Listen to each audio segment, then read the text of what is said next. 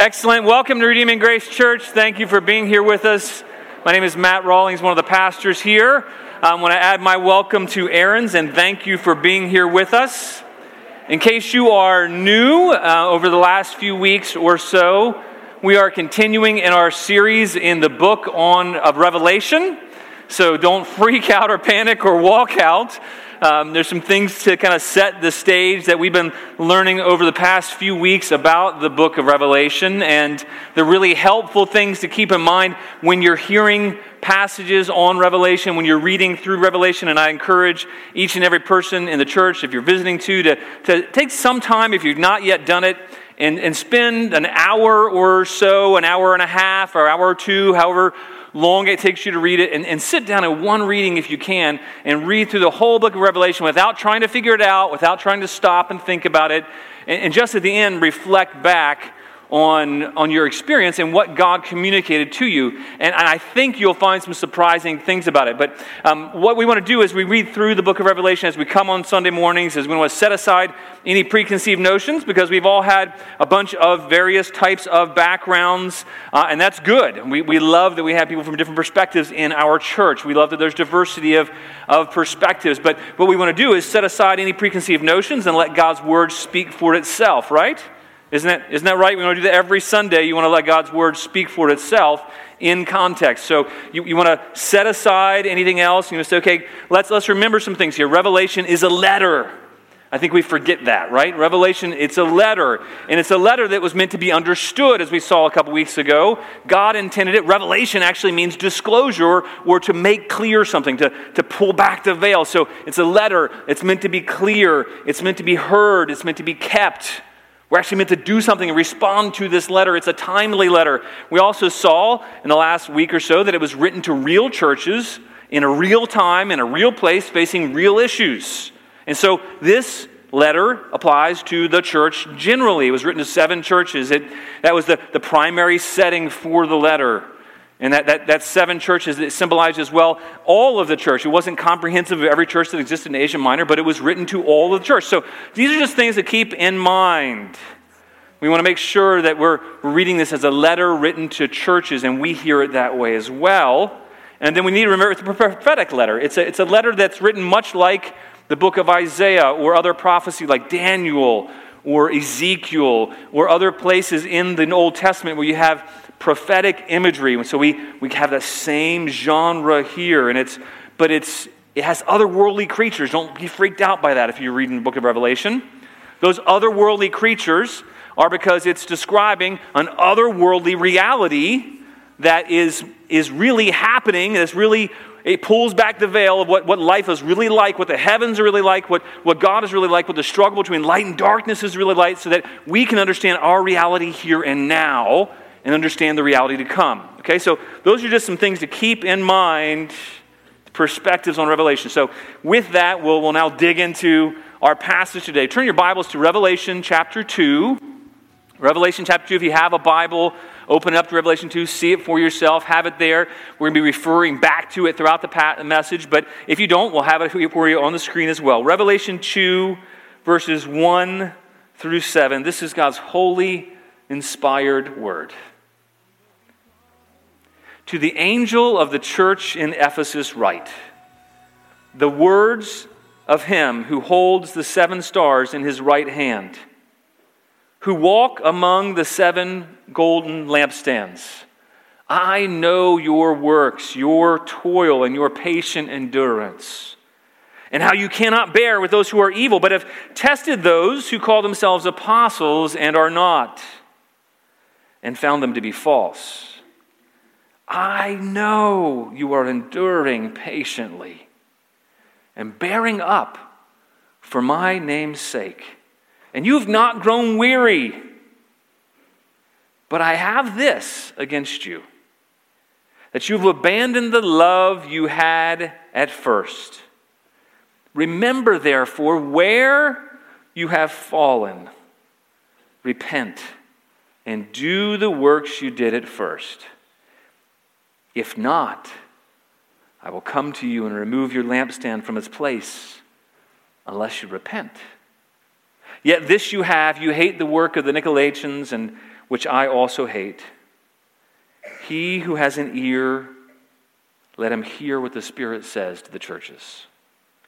To the one who conquers, I will grant to eat of the tree of life, which is in the paradise of God. This is God's holy word. Let's pray. Father, thank you that you dictated this message to John. You dictated this message to your angels to give to your church for our good. God, let us hear these words for ourselves from you, Jesus. Let us hear this as if you are speaking to us, because, Jesus, we know that you desire to speak to us through your word.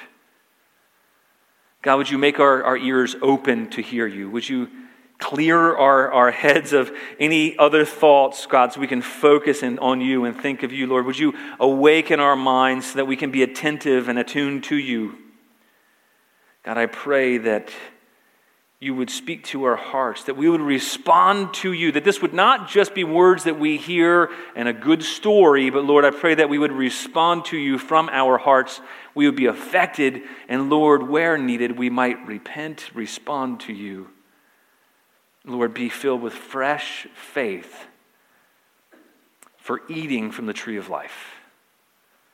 God, I pray that your Holy Spirit would fill me to enable me to preach and fill everybody here to hear. In Jesus' name, amen. Well, on Wednesday night of July 13th, 1977, I was just a young boy. I won't say how old, but I was just a young boy. And lightning struck several times, a transformer off of the Hudson River, and the lights went out in New York City. And when the lights went out, the blackout happened, and the city had been facing a severe financial crisis. As people who were living in the 70s know, the times then were not the greatest. People were suffering from protracted economic downturn. So when riots broke out, some people said, well, that was the problem. It was because there was such an economic need. There were so many problems. The people in New York City, they were scared because there was a serial killer called the Son of Sam, and the weather was bad. It was really hot in the Northeast at the time. They had a sweltering heat wave. But whatever the cause, what happened when the lights went out was bad. When the lights went out in New York City, it was really bad. Looting happened massively across most of the city.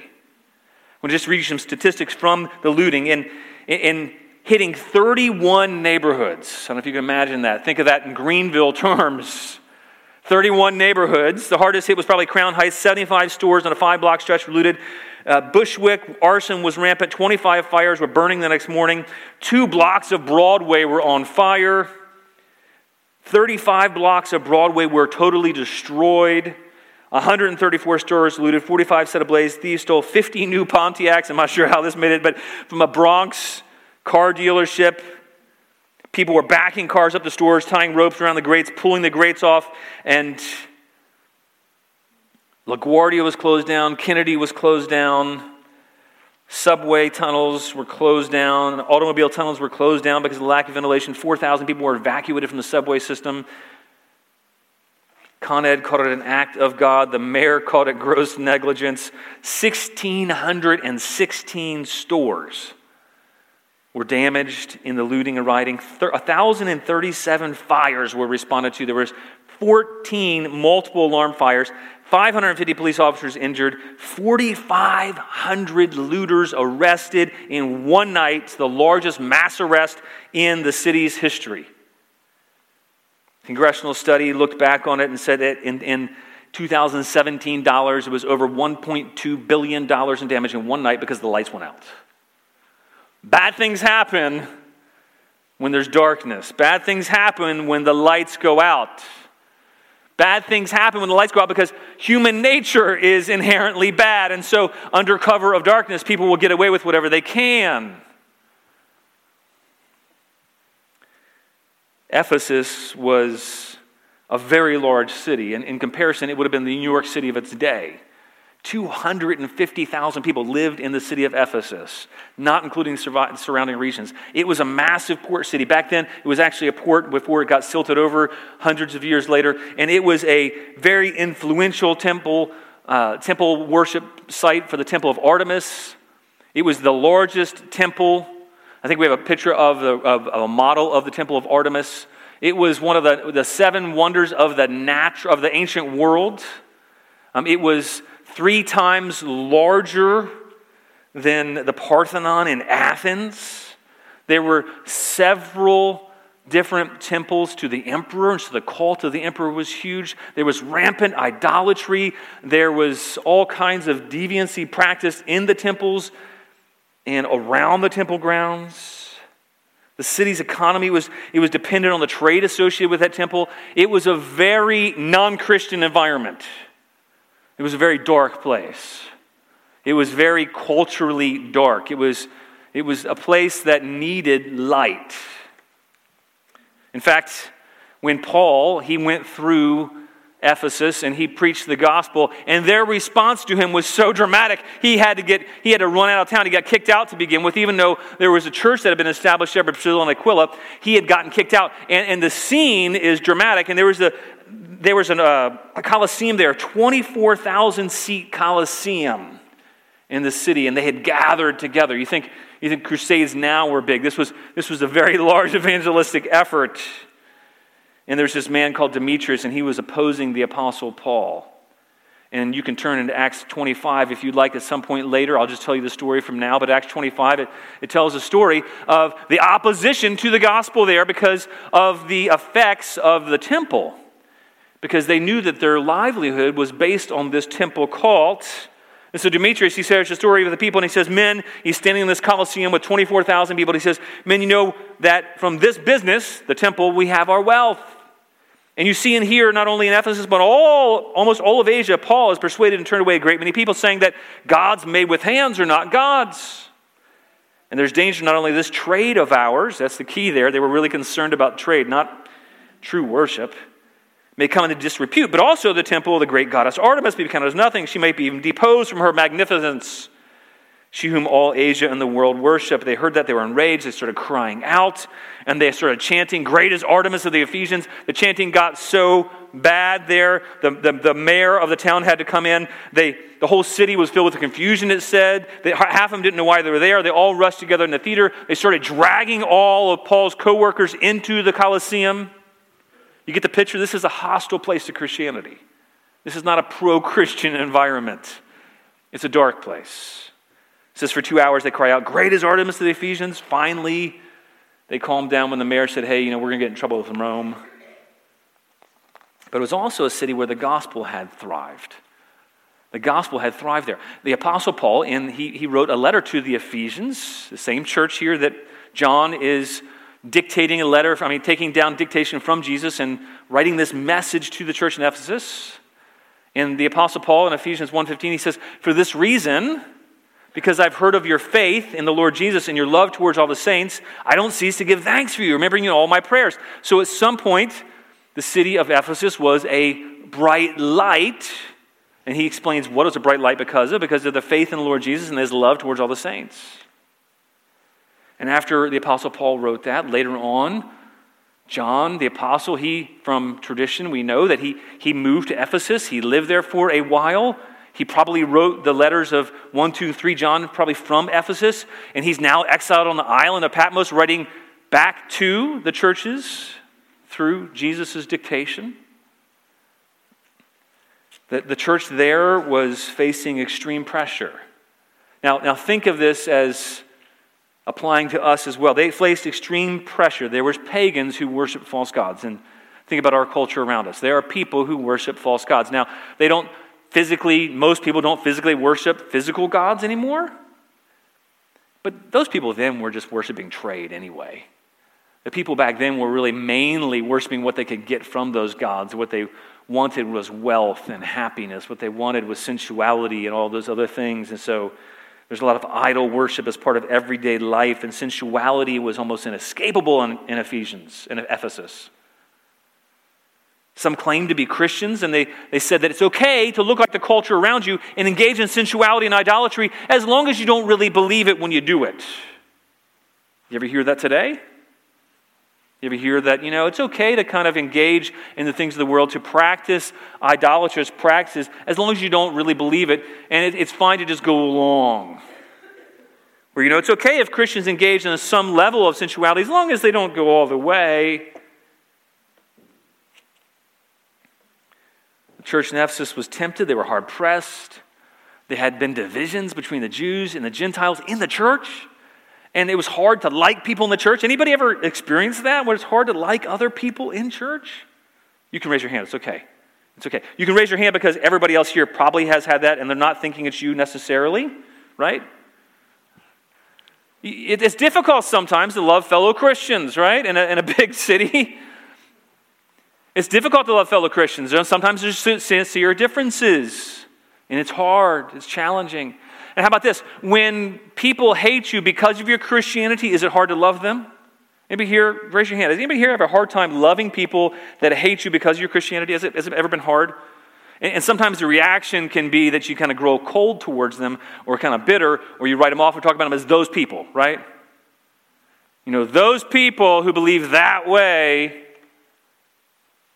And so Ephesus was facing a lot of temptation and challenges. They were hard-pressed. They faced challenges in the dark world. They were in danger of losing, we'll see in a minute, their light. So Jesus sends them a personal message. Now, when you're reading these 7 messages, and over the next 6 more weeks, we're going to be looking at these 7 messages. So today's the first of 7. These messages to the church. Think about that. If you were a church and you received a message that was personally dictated to you from Jesus, how would you receive it? You would pay attention, right? You would listen up. You'd be excited to hear, what did Jesus have to say to you personally? And then when he's commending you, you'd be excited about that commendation, and you'd be, in a good way, proud of that. If there is a good kind of proud, you'd be, hey, this is a good thing here. We're doing some good stuff. But then when Jesus says, but I have this against you, you'd probably get a little flushed, right? Your probably ears would start to perk up, and you're like, what? Pardon me, Jesus, you have something against us?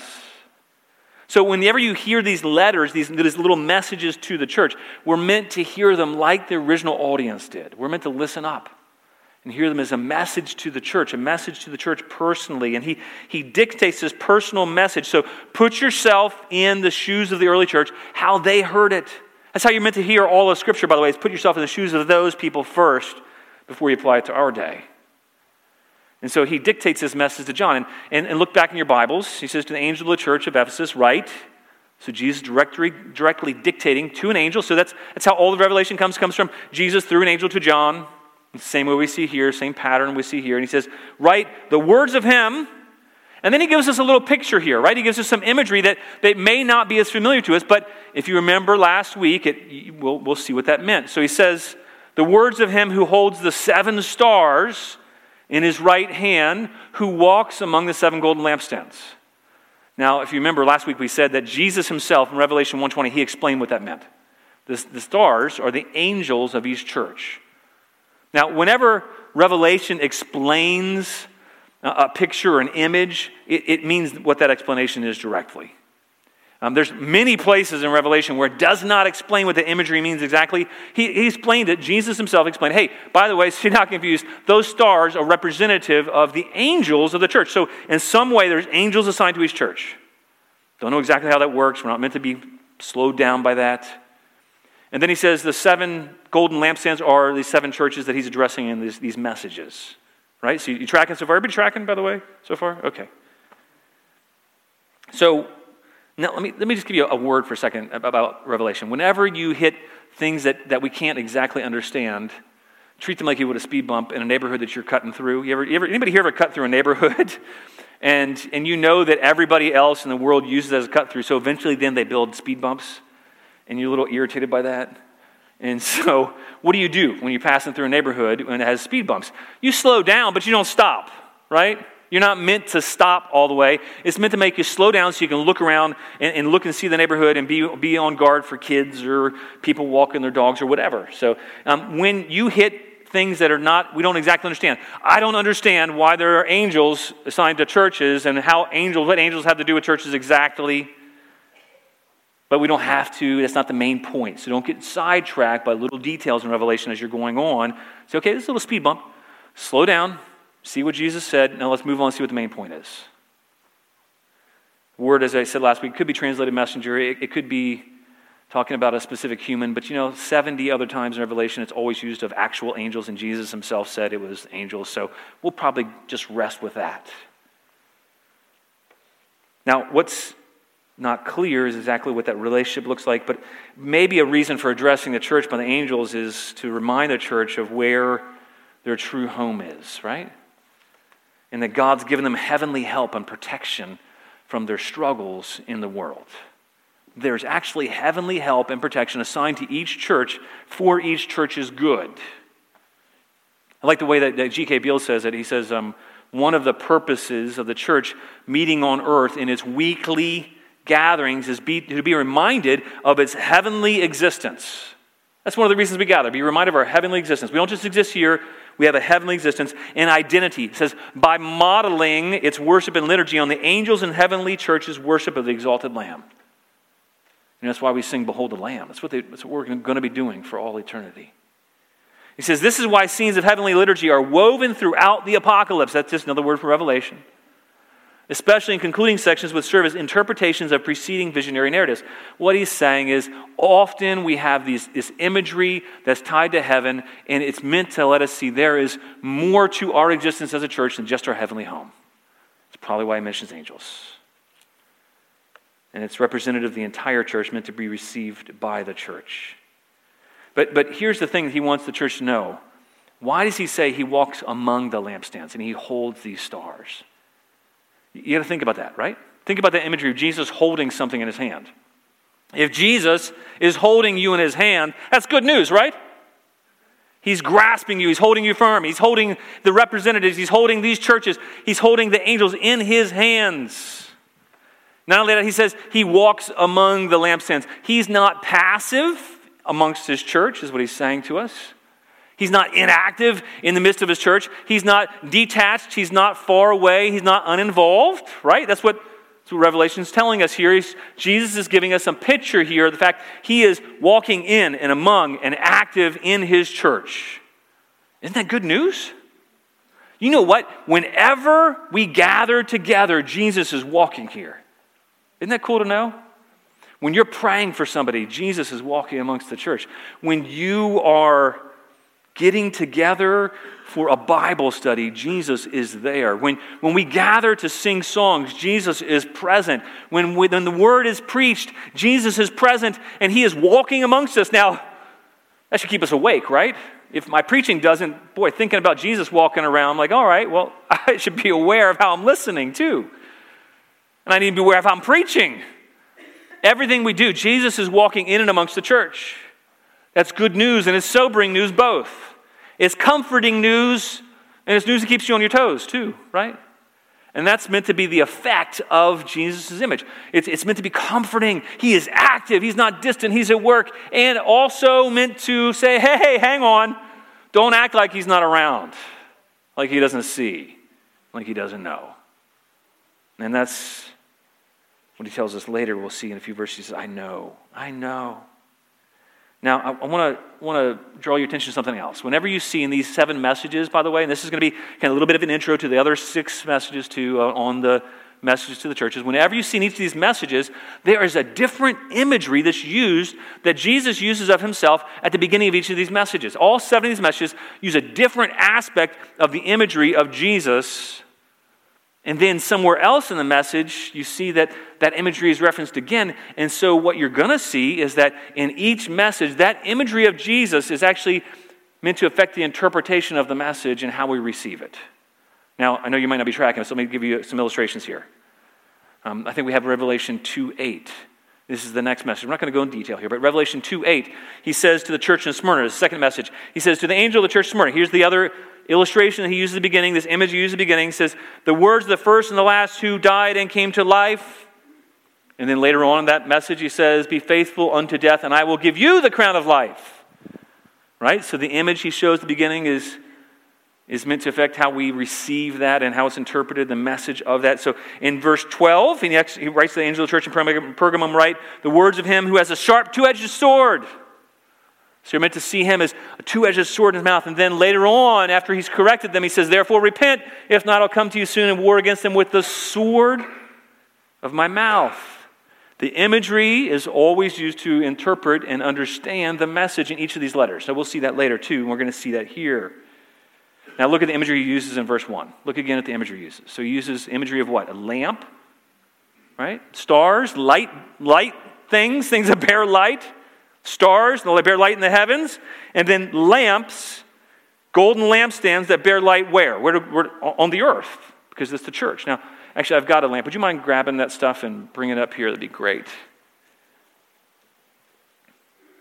Now look at verse 5. Here's how we're going to make sense of this whole message, all right? Look at verse 5. Look down your Bibles, it'll open the screens. He says, in verse 5, he references this imagery again. He says, if you don't respond, I've got some concerns for you. You're not loving each other, but you're not demonstrating your first love. You abandon your first love. He says, if you don't repent, if not, I'll come to you and remove your lampstand. So Jesus' message here has something to do with illumination and some function that the way that the church shines or illuminates, right? You tracking so far here? So that's the key. The message has to do with illuminating or a light. And so the main corrective that he gives in the middle of that is that they've lost their first love. I have a very ugly lamp here on purpose. It's a lampstand. It's not a menorah, but it's got a lot of different, maybe I can shape it like that here. It's got 5, not 7, sorry. No, don't, not yet. So it's a lamp, right? Now, what's the function of a lamp? To shine. I hope everybody said to shine light. It's not. I mean, I guess it could be decorative, but you'd have to come from 1986 for this to be, or 1990, I guess, to be a decoration, right? That's up in our family room for the kids, because I guess it's a fun light. But lamps are for what? To do what? To shine light.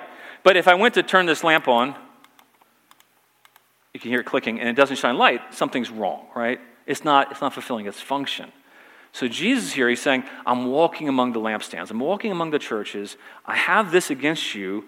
You're not showing each other love. And by the way, if you don't do that, if you don't show light by showing love, I'm going to take away your lampstand, because a lampstand that doesn't shine light, it's not really a lamp. Does it make sense? You tracking that so far? So really the main idea of this whole passage, if you want to write this down, the main idea of this whole passage, you can write it down. Now, I put it in 21st or 22nd, I guess. What century is this, by the way? Is it? All right, 21st. Yeah, there we go. Just see if you're awake. Christians are meant to be lamps of God's love. Christians are meant to be lamps of God's love. Churches, which are made up of Christians, right? So churches or Christians are made to be lamps of Christ's love. But lamps that don't shine are not really lamps, and so he gets rid of them. Okay, did you get that? See, that's kind of summarizing the message Jesus is talking about. Christians are meant to be lamps of Christ's love, but lamps that don't shine, they really aren't lamps. Now, stick with me. I think it'll be clear at the end. You see, at the very beginning, we see something here. We see one main idea at the very beginning here. After that, we see that Christians are lamps. He walks among the lampstands, and he expects them to shine. If they don't shine, he takes the lampstands away. So that's why it makes sense of the passage, and I hope I don't break those bulbs down there. But the very first idea that we're shown here is that Jesus knows his lamps. Okay, so Jesus knows his lamps. He knows his lampstands. Now they had lampstands because they were stands that held little either oil lamps or candles. We don't have those. We just call them lamps now. But Jesus knows his lamps. He knows his churches. He knows the people in the churches. He says he walks among them. That was good news. He knows each and every church. He knows the church. He knows what the church is doing. He knows the attitude of each church. It's why each message is tailored to each church separately. Every church has its own kind of strengths and weaknesses, right? We have our strengths and weaknesses in our church. Yes, we have weaknesses. I'm aware we have weaknesses. We're trying to work on those. But you know what? We also have some strengths here too. And that's good news, and that's true for every church back then. They all had different strengths, different weaknesses, different things to be addressed. Some were nearing apostasy. So others, like the church in Ephesus, they were doing good, but they needed to correct something serious. They were in danger of something. They had abandoned their first love, but Jesus knew that. He knew the church specifically. And he supports, he cares for, he walks among his churches. And by the way, think about that language of Jesus walking amongst it. If I told you that Julie, my wife, has walked with me since 1990, I think you would know what that means. It doesn't mean that we've been on a long walk physically, although at times we do go on long walks, but she's been there through thick and thin. In all of life, Julie has walked with me. When Jesus uses that language, we're meant to get that. He's walking with his church. He's walking amongst his church. That's good news, right? It's meant to be encouraging. He knows the church. But not only that, he says, I know your works. So he walks amongst his church. He holds the stars of the church. It's not pastors and people. That's angels, by the way. So he holds the light bearers in heaven, and he walks amongst the light bearers on earth. And then he rejoices over his lamps. He really loves the different aspects of his lamps. He goes, I know your works. So he looks at his lamp. He says, hey, I know your works. I know your toil. I know your patient endurance. Different aspects of the church that are commendable. And as a church, you're meant to hear those things and say, yes, where those are true. Whoa, thank you that Jesus knows me and he commends the church. He doesn't just look for bad things. He's aware of everything in the church. When he says, I know, nobody can accuse Jesus of misjudging or being unfair or unjust. He's walking amongst, he knows. Remember earlier, he said he's the first and the last, the Alpha and the Omega, the beginning and the end. He knows everything. So when Jesus says, I know, he knows. Don't think, church, your works are unseen by Jesus. He knows. Don't think the good things that you do are not seen by Jesus. He knows, and he commends those things. He commends you for your works. And that word for works is often meant to mean how we live out our life, generally. Not just good things, but how do we live out, what do we do in life? And so he's saying, church, I know you're living your life in a manner that's pleasing to me. You're living circumspectly. You're not engaging in idolatry. You're not giving into those things. You're not engaging in those the rampant sensuality in the culture around you. You're not engaging in those works of darkness. I know your works. And he says, I know your toil. You know, toil there is hard work. So I know how you live, and I know when you're really working hard. And by the way, the Christian life, if you're living in and amongst a city like Ephesus, and we still are, even though Greenville is the buckle of the Bible Belt, not everybody here is so godly, right? Not everybody here likes Christians. Some people hate Christians because of where we live, because they've seen legalism and license and all kinds of ill practices. And so sometimes it's hard work. And so Jesus tells the church there, I know your hard work. I know your toil. And then he says, I know your patient endurance. I know that you are patiently enduring. And by the way, anybody, if you don't, you are patiently enduring in the Christian life. It's a life of patient endurance. If you don't, I don't know how to relate to you. Because sometimes the Christian life, it requires a lot of patient endurance. A lot of putting up with, and that's good. And so he commends them for that. He commends them for their upstanding works. Their lifestyle is consistent with the character of one who calls himself a Christian. He says, you don't bear with those who are evil either. You don't put up with evil people. You've tested people who call themselves apostles and they really aren't. That's the definition of those evil people. People who claim to be the representatives of Jesus, but they really aren't. And you test them. You test them by their lifestyle. You test them by, do their words match up with Scripture? That's what we're supposed to do today as well, right? We're meant to test people that proclaim that they speak on behalf of Jesus. Does their life, by and large, not perfectly, but does it match up with their profession? Or at least are they trying to match up with their profession? Another thing you're meant to see is that, do their words match up with Scripture? And there are a lot of people proclaiming to be apostles today, by the way, still, who are false, who are not. And we're to test them like that, and that's good. And so he commends them for it. He says, you've tested those who call themselves apostles, not found to be false. He says, I know you're enduring patiently. He tells them again, I know you're enduring. So he's telling all these aspects of their lamp that he's talking to them about. He says, I know your works. I know your toil. I know you've endured patiently. You're testing these false prophets, and you're enduring patiently. All these wonderful things about their lampstand. And he says, you've not grown weary. That's hard sometimes. And so this is a really strong church. This is a church that's grounded in strong doctrine, right? They're grounded in sound doctrine. They're doing good stuff. They're doing hard work as a church. They're serving. They're active. They're actively engaged. They're trying to honor God in their daily lives. And they're doing hard work. They're bearing up. And they haven't grown weary. That's hard, right? If you're a Christian, you have to acknowledge it's not easy not to be weary sometimes, so that's good. These are all great things about a church. At the same time, this wonderful lampstand, Jesus says there's something wrong. He says, but I have this against you. You can be a great Christian in so many wonderful areas, but if you're missing this one area, Jesus is saying, then he has this against you. Now, whenever Jesus says, I have this against you, your ears should perk up. So this church, their ears would have perked up.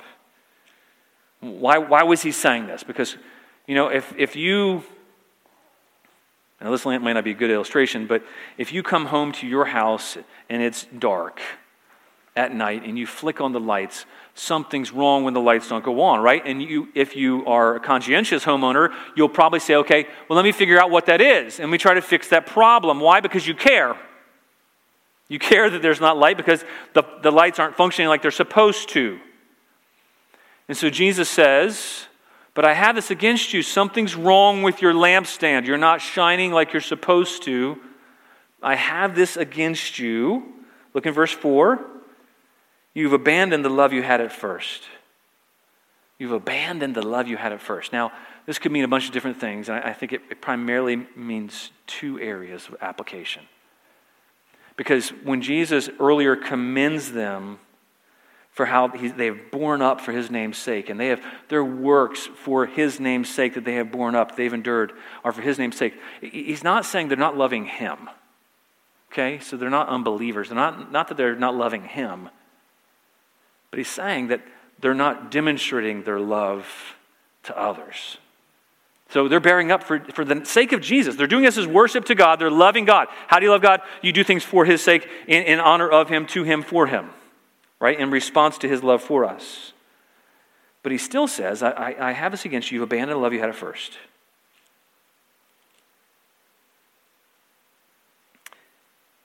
How is our love primarily seen as Christians? Think about that for a minute. What does he mean, abandon the love you had at first? So in Ephesians, and the church in Ephesus, in Ephesians 1, Paul encouraged them for what? For the love they had for one another. That they demonstrated their faith in God by the love they had for one another. And so now John's writing, hey, Jesus says you're abandoning your love that you had at first. And there's another way that our love is seen, right? In our love for the world. There's two primary ways. If it's not love for God, then there's only really, the great commandment is this, right? That we love the Lord our God with all our heart, soul, and mind, that we love our neighbor as ourselves. And our neighbor kind of has two pieces. Our neighbor is the people in the church and the people outside of the church. So we love the church, and we love the church in a different way. Love one another as I have loved you. And we love the church, and we love the world as well. And yet, if you are surrounded by an idolatrous, sensual culture, it can be pretty hard to love that culture if you are abstaining from engaging in those things, right? You ever challenged by how do I love my neighbors who hate Christians? The previous house we lived in, my neighbor genuinely hated us because we were Christians. He was fine until he found out we were Christians, and then he just started hating us and yelling at my kids, and it was hard to love him. Wouldn't be telling you this if we were still living there, probably. It's hard. It's hard sometimes to love unbelievers. It's hard as well to love people in the church you might disagree with. And so sometimes you can become cynical and you can withdraw. And when you look at all the problems in the world and you read the news, you can become disenchanted with people who are anti-Christian, and you can become a little bit angry with them and fail to have love towards them. At least that's my temptation. I assume we're all tempted that way. Now, think about what a lampstand does. A lampstand is meant to hold a light. These lampstands, they don't have any lights in them. They're all barren. Remember the imagery. Now, to read Revelation, you need to understand the rest, or at least have an understanding of the Bible to some degree, or look back in your concordance to say, okay, where else does he mention lights? So look over in Isaiah. In Isaiah, we have scripture for you, Isaiah 42:6. He talks about lights. And the prophets are really key to interpreting Revelation, by the way, because they reference the books, the Old Testament books, more than any other book in the Bible, Revelation. 250 times allusions to. And so, what was the function of the Israelites in the Old Testament? Here's what God says the function of the Israelites, the function of the people of God prior to the church, were their function, listen here, he says, was to be lights. He says, I'm the Lord, I have called you in righteousness. I'll take you by the hand and keep you. I'll give you as a covenant for the people. A light for the nations. Okay, as you're reading Revelation, oh, wait a minute, he's talking about a lampstand, a light. Whoa, I should have a parallel here. A light for the nations. What's this to do? What's the light for the nations to do, the function? What's the primary way that God talks about a light functioning in the Old Testament for his people? Look in verse 7. He says, a light for the nations, what? To open the eyes that are blind, to bring out the prisoners from the dungeon, from the prison, those who sit in darkness. A light for the nations, people who are not in the church, not God's people, to proclaim the news, the light of God's kingdom is what he's talking about here. Israel didn't do that. They didn't fulfill that purpose. So what did God do? God removed the lampstand. He actually uses those kinds of words. He removed Israel as the lampstand, and he raised up the church. Jesus later referred to himself in John 8. He says, I'm the light of the world. Whoever follows me will not walk in darkness but have light. In Matthew 5:14, he says, you are the light of the world now. Now because you have me in you, you are the light of the world. You're the fulfillment of this Isaiah prophecy of being a light to the nations by proclaiming light into darkness. Opening eyes are blind, bringing out prisoners from the dungeon, prison those who sit in darkness, showing them the light of God. Now Matthew 5 says, you're the light of the world. A city set on a hill cannot be hidden. Nor do people light a lamp and put it under a basket, but on a stand, and it gives light to all in the house. In the same way, let your light shine before others so that they may see your good works. Oh, hang on. He's using some of the same language there in Revelation, isn't he? Seeing your light, your good works. What do we do if we lost our love? He says, go back and do the good works you did at first. Give glory to your fathers in heaven. Don't think that I've come to abolish the law and prophets. I've not come to abolish them, but fulfill them. He didn't come to abolish Isaiah. He came to fulfill Isaiah in us. You tracking? You see how Revelation actually makes sense of the Bible?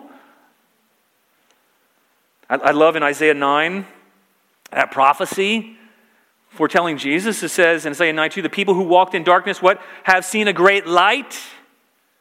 Those who dwelt in the land of deep darkness, on them light has shined. And then you look at the fulfillment in Matthew, and you see that light tied to gospel witness. In Matthew 4, he says, the land of Zebulun and the land of Naphtali, the way of the sea beyond the Jordan, Galilee of the Gentiles. The people, now he's quoting Isaiah, dwelling in darkness have seen a great light. For those dwelling in the region and shadow of death. And by the way, that's still us. We're still dwelling in the region and shadow of death. On them a light has dawned. Now look what Jesus did next. What is tied with that light bearing immediately in Matthew? Look in verse 17. He says, from that time Jesus began to what? To preach. Saying, repent, for the kingdom of heaven is at hand. So this loss of love, it was probably seen, and they need to love each other within the church. But I think one of the primary, perhaps the primary emphasis of where this love was not seen is they lost love for people who are walking in darkness. They weren't shining gospel light. Jesus said of the church, you're the light of the world. And how we show our light is not just the work of living for Jesus. And by the way, that's good things. But you know what? If you are a lampstand and you're not shining the light of God's love by declaring who he is, by showing that, in your love for each other as well, all men will know your disciples by your love for one another. And then that's meant to be a platform for you to then to share light and demonstrate your love for Jesus? Church to be a light in the world, if it doesn't shine its light, they're no longer living out the primary function. Later on in Revelation 11, he talks about these two lampstands. They're referred to as witnesses that prophesy to the world. So you start to see, oh, wait a minute, this Revelation makes sense here. Now, how is it tied to love? Well, when you are head over heels in love with somebody, what do? You can shout it out. Well, a couple days ago, we celebrated Valentine's. At least the guys in here who weren't making excuses for themselves celebrated Valentine's. And if you made excuse for yourself, I'm sorry. I apologize. If you're like, I'm anti-establishment, I don't celebrate Valentine's. Yeah, okay, sure, maybe. If you really give your wife flowers the rest of the year too, okay, I'll buy that. But, and I just probably slammed half the guys in the room. So next week or this week, you better give your wife some flowers, all right? Or show her love in some other way, whatever's meaningful for her, by the way. So a lot of women don't like flowers. I don't mean to say that, so I'm going to get in trouble. If you're head over heels in love with somebody, what's the first thing you do? Say it out loud. You spend time with them, you tell people about it too, don't you? Right, when I fell in love with Julie, I wanted her to meet my family and friends really soon thereafter. I wanted to tell everybody about her. I talked to people about her. I told everything about the person I loved. Told everybody about her, and so everybody knows I'm married. When I go places today still, when I talk to other people, I tell them about my wife. I want them to know that I'm in love with somebody. One, because I don't want them to get the wrong idea, but two, because I want them to know I love her. If you are in love with someone, you tell people about it. Their not sharing the good news of the gospel wasn't just evidence of them not loving the world. It was evidence they've let their love for Jesus grow cold. When I discovered good coffee in the 80s and 90s, when Starbucks I think opened in 1986, and I think they had 25 stores, and then by the 90s they had like 3,000. There's like 8,000 today, or 28,000. I can't remember. They have thousands, but I told everybody about good coffee. Now everybody knows, and now everybody has opinions against Starbucks, and they like other coffee. That's fine. People announce what they love, right? It's not hard to know if somebody is a CrossFit person, right? It's not hard to know if somebody is on a paleo diet, or if somebody's vegan. Or it's not hard. I'm not picking on these things. It's not hard to know if you're really into a sport. It's not hard to know if you really like a show. Why? Because you tell people what you love. That's not wrong. Actually, we're meant to do that. We're meant to tell people what we love. That's how God built us. He made us that way. Why? So that we ultimately will love Him, and then we'll tell people about our love for Him. He made us want to tell people and share the love we have, and so it's seen in all these little mundane ways when we share the love we have for a car brand or whatever it is, or a movie or those things. Those aren't bad things necessarily, but those good things can sometimes replace the best thing, which is love for Jesus, because of His love for us. Has love for other things replaced your love for Jesus? Has love for other things superseded your love for Jesus? How do you diagnose that? How do you love one another? Is one. How do you love people in the church?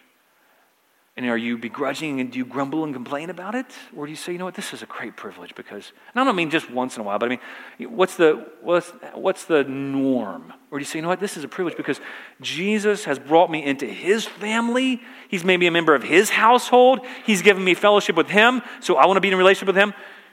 Or when you meet people in the world, do you grumble, complain, or distance yourself, or get cold towards them because, oh my gosh, they're so hard? Or you say, you know what, they're in a dark place, and humans, when they're in darkness, they do bad things, and I need to shine the light. Light's meant to dispel darkness. It's meant to be kind.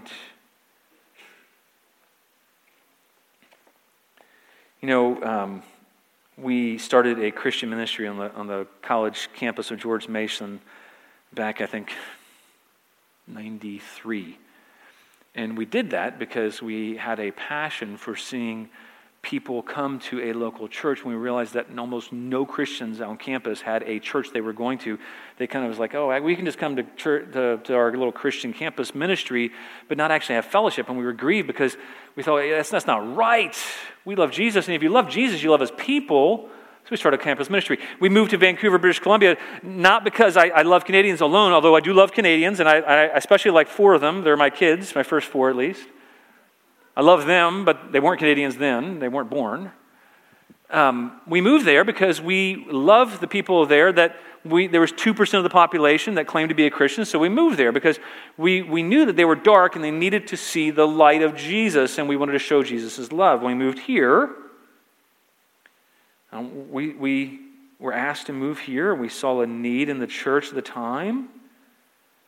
And, living here and in amongst people in Greenville, it can be challenging. It's challenging for another reason, because people here, everybody here claims to be, or most people here claim to be a Christian or claim to have heard about Christianity. And so you can become callous and say, I don't need to share the gospel anymore. Well, that's not loving. And so after 11 years of living here, I went back when I was studying in this passage, and I thought, okay, let me do some self-diagnosis here. How am I loving the people around me?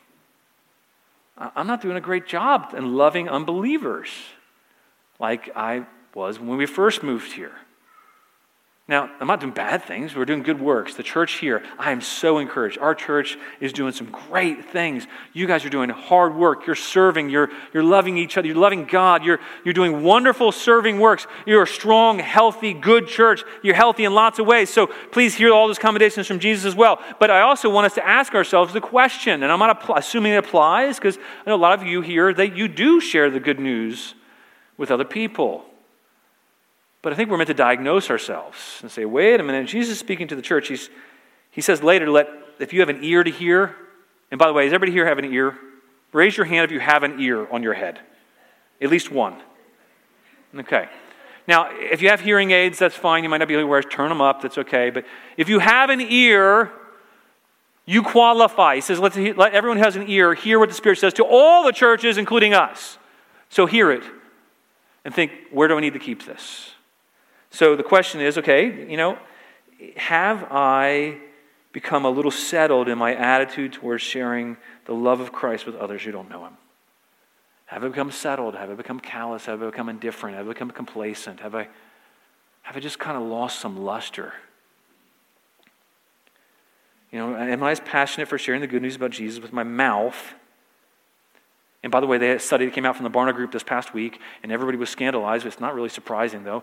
And they said that in the high 76 or something like that, I can't have the exact numbers written down, but 76% of millennials, people in their 20s and 30s, they said that it was wrong to share the gospel with people who believe differently. But yet they believed it was good to share the gospel. How do you reconcile those two things? And I think it's supposed to be shocking for us to read this kind of statistics and say, well, that's not good, something's wrong. They aren't really loving people. You aren't really loving people truly if you're like, hey, they're a Muslim, I'm not going to share the good news with them because, they believe that, I don't want to infringe upon their rights. No, you're damning them to hell. Please love them better than that. Because people believe or practice differently than you or sensual in their practice doesn't mean you shouldn't love them still. So he shows us what's going on here, not out of condemnation, but why? If I find a lamp that's not working and I own this lamp, I should try to fix it because I care about it. I should say, this lamp isn't shining. I need to put some lights back in that lamp here. I need to put some bulbs back in here, and I need to fix it here. So, Jesus is doing that kind of diagnostic work, and he's saying, this lamp of the church, it's not working so well. And so he says, here's what you do. Here's what you do, church. If you find yourself, church in Ephesus, if you were in the place where I found that you're not shining the light of love, he diagnoses because he wants his lamps to last. That's the third idea we're going to finish with. It's Christ wants his lamps to last. He wants his lamps to shine. He wants his lamps to function like they're supposed to. He wants his lamps to do what they're supposed to do, not because he's mean, but because he loves us, and he wants us to actually carry out the purpose that we've been called for, right? If you're a lamp and you're not shining, you'd be a pretty unhappy lamp. Not that lamps have emotions, but you get the analogy, right? And so he wants us to work.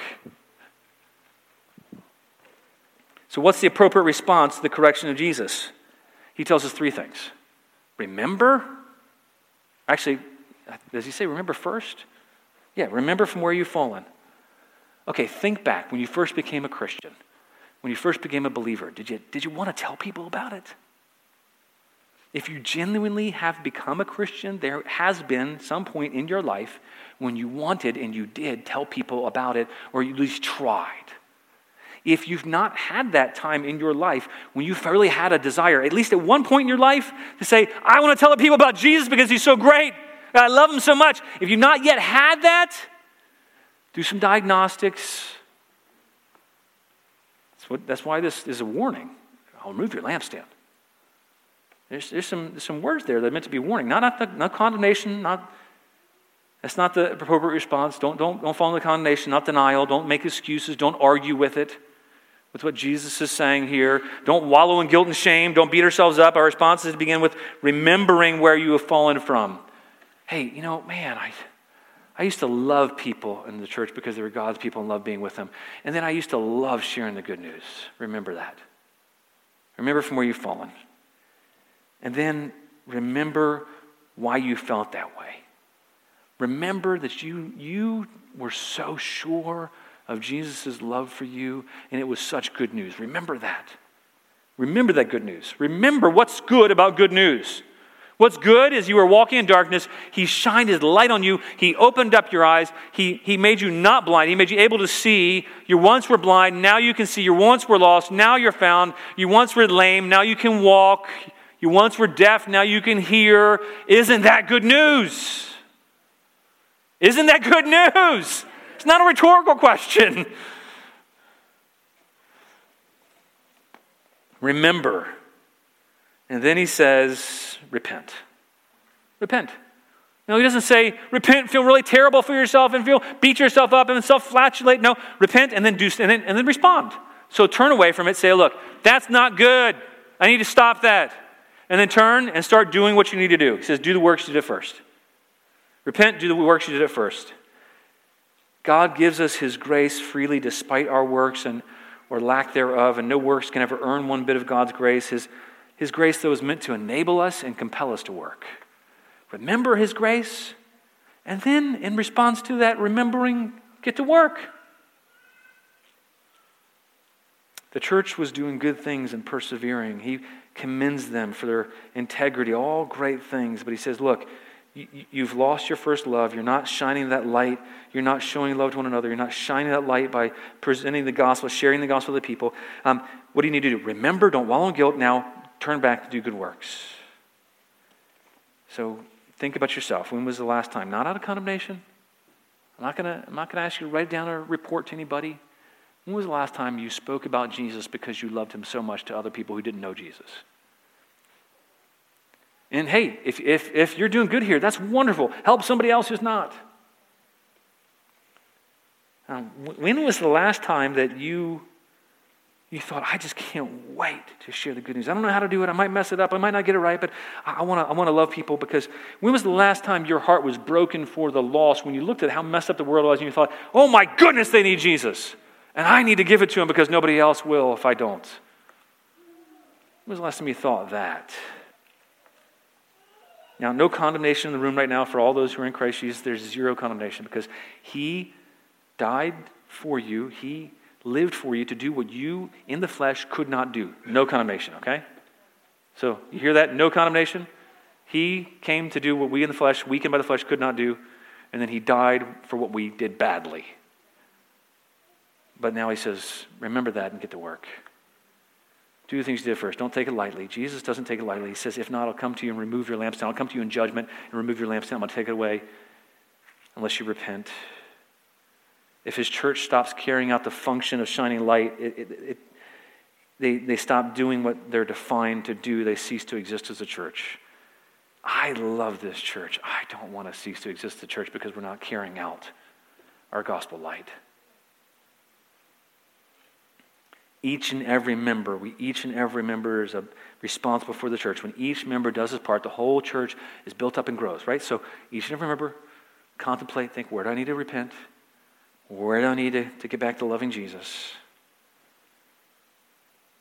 He encourages them for hating, by the way, in the context of this. They hate the Nicolaitans.